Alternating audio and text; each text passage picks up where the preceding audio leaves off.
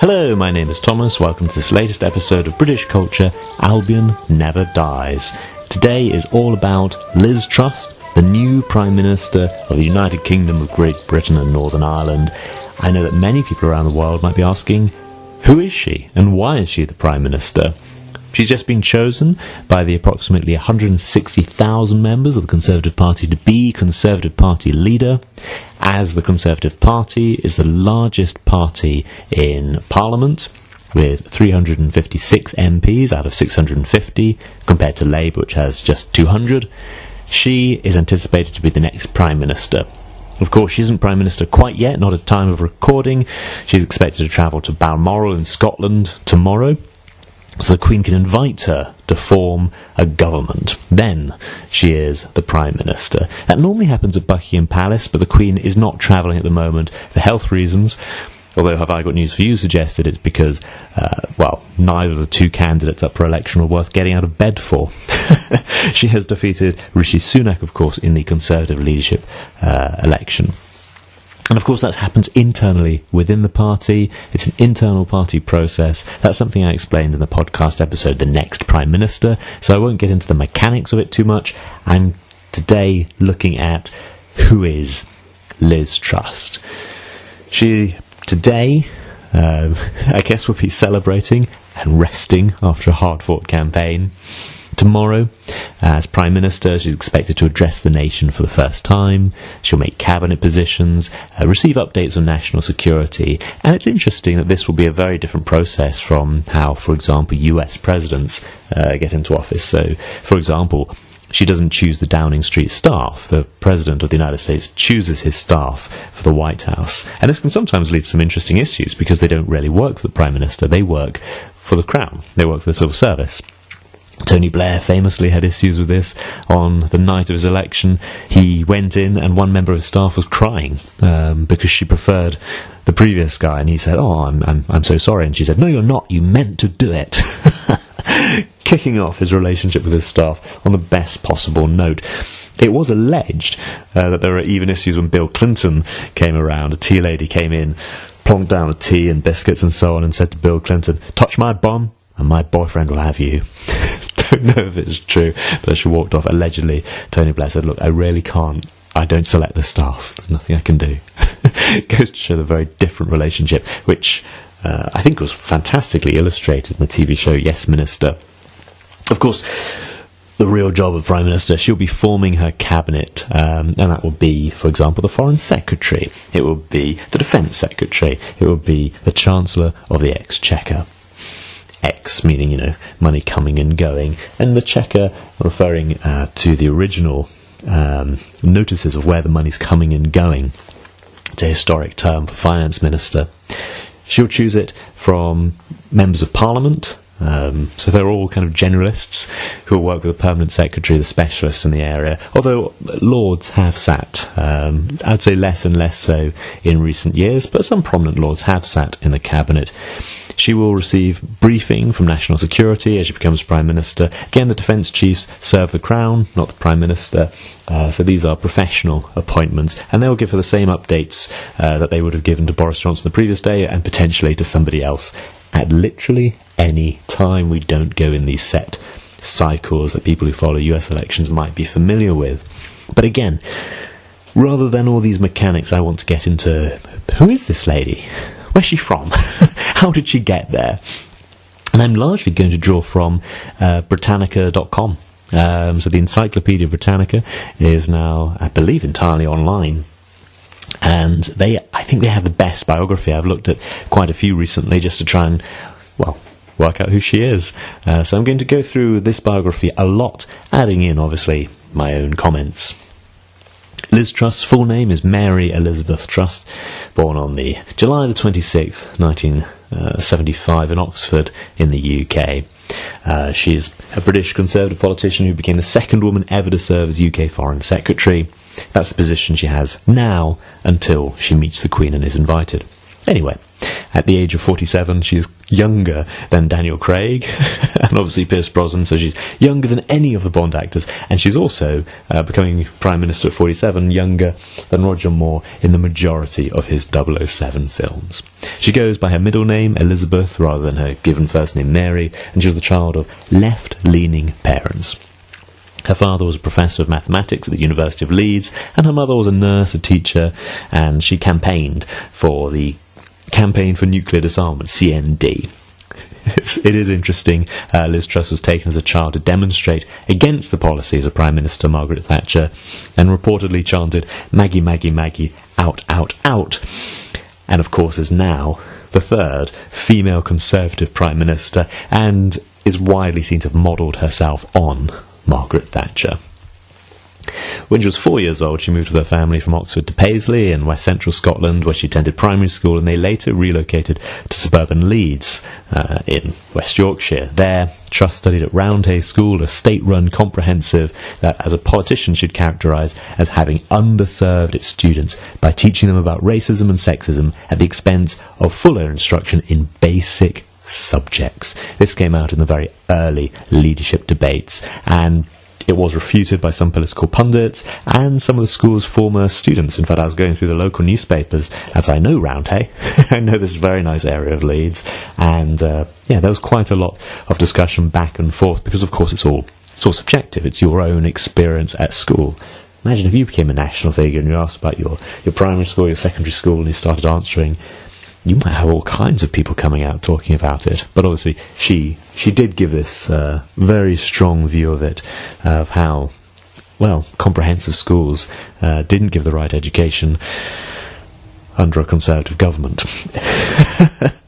Anyway, it was interesting. She does reference Leeds quite a bit. It seems to be informative. But she's in Roundhay, which is a very, very nice place, and I would say exactly the kind of place a professor of mathematics would live. There have been suggestions that her father, the professor of mathematics, criticised her on Twitter, but predictably it's been found to be false by, for example, Reuters fact-checkers. Anyway, Liz Truss did well at school. She matriculated at Merton College, Oxford, where she studied politics, philosophy and economics. There she became actively involved in politics, serving as president of the Union's Liberal Democrats. At the age of 19, she made a speech at the Liberal Democrats' 1994 party conference, in which she supported a motion that called for abolishing the British monarchy, saying, "We, Liberal Democrats, do not believe people are born to rule." However, Truss's foray into centre-left politics was short-lived. By the time of her graduation from Oxford in 1996, she had become a Conservative, having enthusiastically embraced the tenets of classic liberalism as a participant in the university's Hayek Society, an economic society. By 1997, she met the man who would become her husband, accountant Hugh O'Leary, at the Conservative Party convention. They married in the year 2000 and have 2 daughters. I think that's really interesting, particularly interesting that she got involved in the Conservative Party in 1996. At this time, the Conservative Party had been in power for a very long time and was beset by scandal after scandal, and was very clearly heading towards a losing election. In fact, they would be defeated in the biggest landslide election ever in British history. So it's interesting that one might say a very dark time in the Conservative Party's history, that she was attracted to join it then. I just think it's an interesting comment on her. It has been largely commented on that she had, different views, political views at the age of 20, 21, from when she's 40. I don't know if this is unusual, the Conservative Party membership. Obviously, you don't think it's so unusual because they've just elected her. I don't have a record of my political beliefs at 21. All I can say is, lucky me.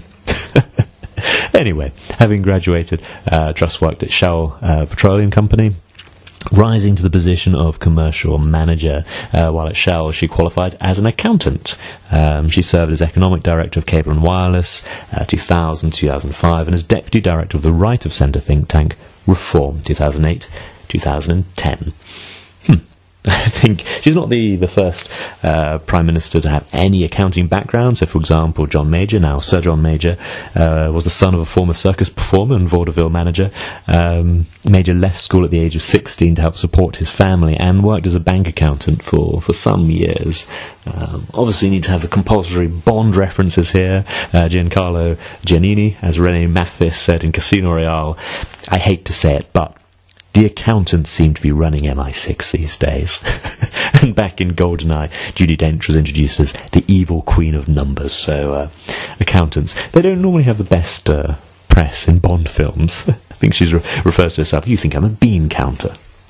Well, anyway, in the meantime, 2001, at the age of 25, Truss entered parliamentary politics, running unsuccessfully for the seat representing Hemsworth in Labour-dominated West Yorkshire.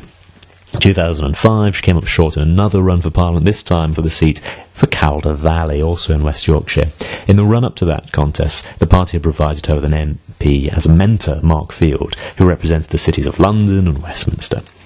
The two began a romantic affair that lasted some 18 months and resulted in the dissolution of Field's 12-year marriage. Truss's marriage survived, but when it came to light in the press in 2006, it prevented her from continuing as a candidate for the Conservative Party at the behest of the Prime Minister David Cameron. The Prime Minister David Cameron had put her forward to stand in a by-election, Bromley and Chislehurst, but it stood in the way.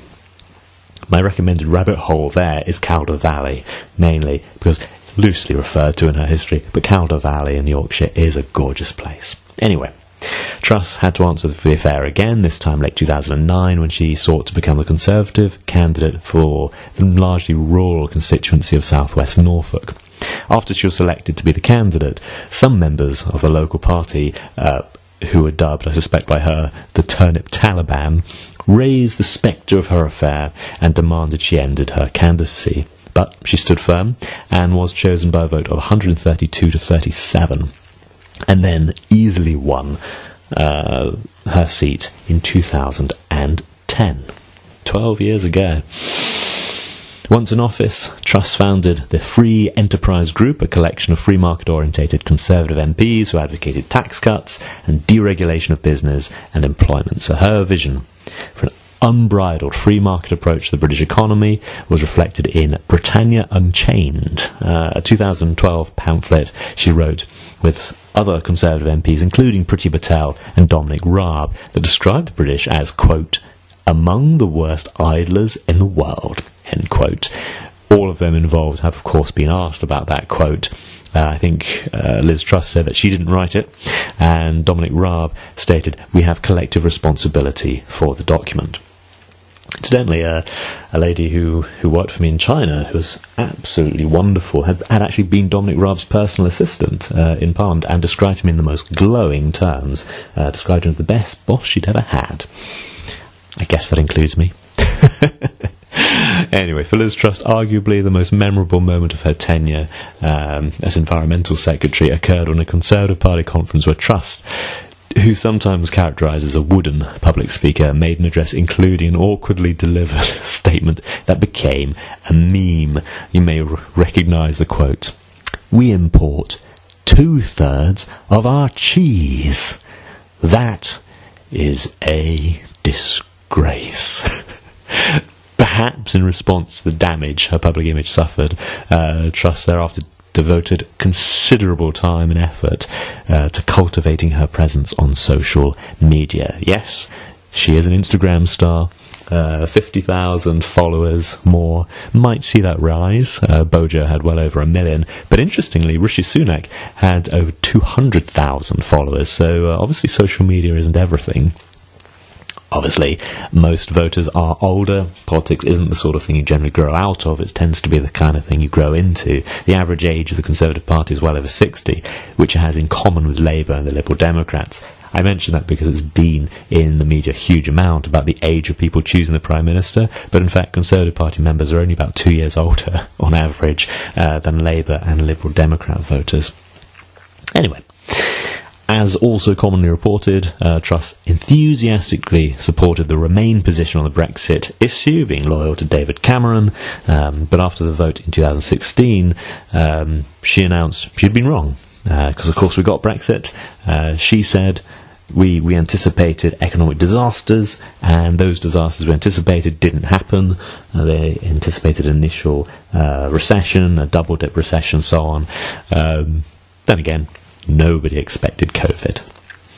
She then served the next Conservative Prime Minister, Theresa May, as Lord Chancellor and Secretary of State for Justice. And after May announced that she would resign as Conservative Party leader, Truss became one of the first ministers to back Boris Johnson's bid to become the new party leader and become Prime Minister. So, of course, she was rewarded, and Liz Truss became Secretary of State for International Trade. She became President of the Board of Trade in August 2019, and then he added to her portfolio the Ministership of Women and Equalities. As Trade Secretary, Truss met with international business and political leaders, travelling widely and exhaustively, documenting those trips on Instagram. This is what Encyclopedia Britannica says, exhaustively documenting those trips on Instagram. I've had a look at the Instagram. I wouldn't say it's exhaustive. I know people who go on far worse trips and, frankly, upload far more photos.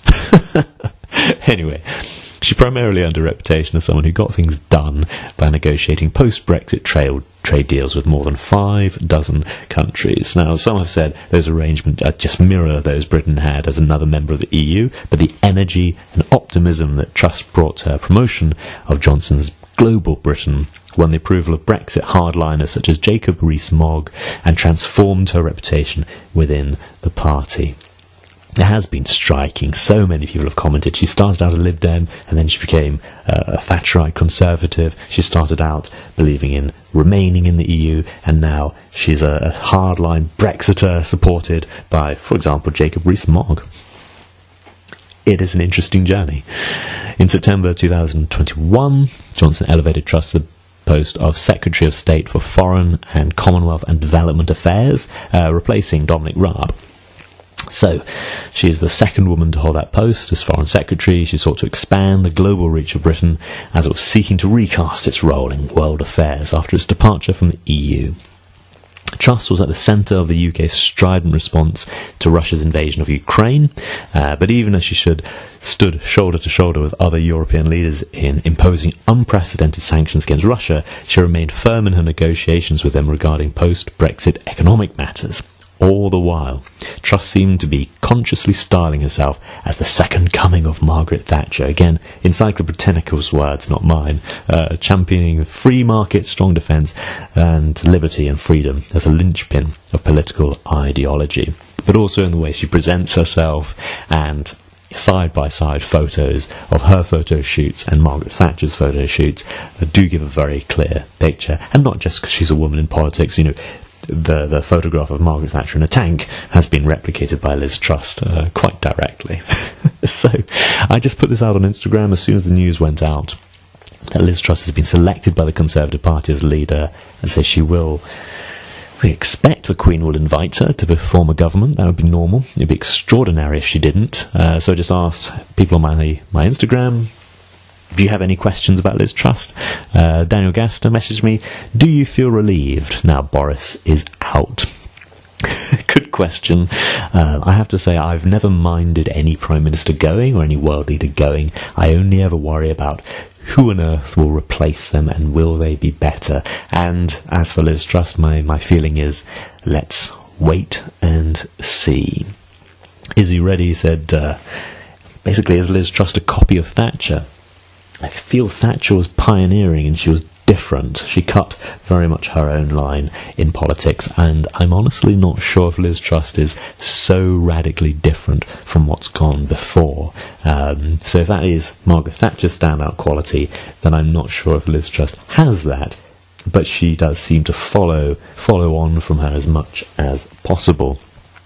Of course, a great deal depends on what she actually does once she's in office. That will be the test. Thatcher responded to the problems of the 70s and so in many ways created the 80s and further 90s and 2000s. So let's see what Liz Truss does about the problems we're in now. I had a very short question. Election in 2024, also from Izzy Reddy. Let's see if she's still the leader in 2024, and if the leader of the Labour Party, Keir Starmer, still hasn't changed. I think that will make for an interesting election. but it's all dependent on whether they can stay, and given the last couple of years, I'm not sure if there's going to be very much stability in the coming 2 years. Okay, I hope you've enjoyed that quick overview of who is Liz Truss. I've had one more message as I've been talking on Instagram saying I'm quite happy with her policies. Your thoughts? Well, this is from a contributor I don't know. I only name people if I ask them in advance. Is it okay if I name you? So I honestly can't really comment. If she's in favour of trade, well, that seems jolly nice. But again, let's see what they do once they're in office. She's been very loyal to David Cameron. She's been loyal to Boris Johnson. Once she carves her own corner of politics, let's see how she does. So the Liz Truss era has begun. I shall watch with enormous interest. If you have any questions about her, please do message me. You can email me at albionneverdies@gmail.com. Of course, you can contact me on Instagram at FlemingNeverDies, and I'm happy to touch on this topic as much or as little as people tell me they want. So, again, you always have a hand in shaping this podcast, so please do tell me, what would you like? What would you like to know? Or would you just like to know about something else because you've had enough of politics? I did have one person message me after my last politics Q&A, and he said, you know what, I just don't want to hear about it. And that's totally okay. After all, I did enjoy doing the series on James Bond in Istanbul. Anyway, I hope you enjoyed it. Just a quick insight into who is this lady. Let me know your thoughts. Goodbye.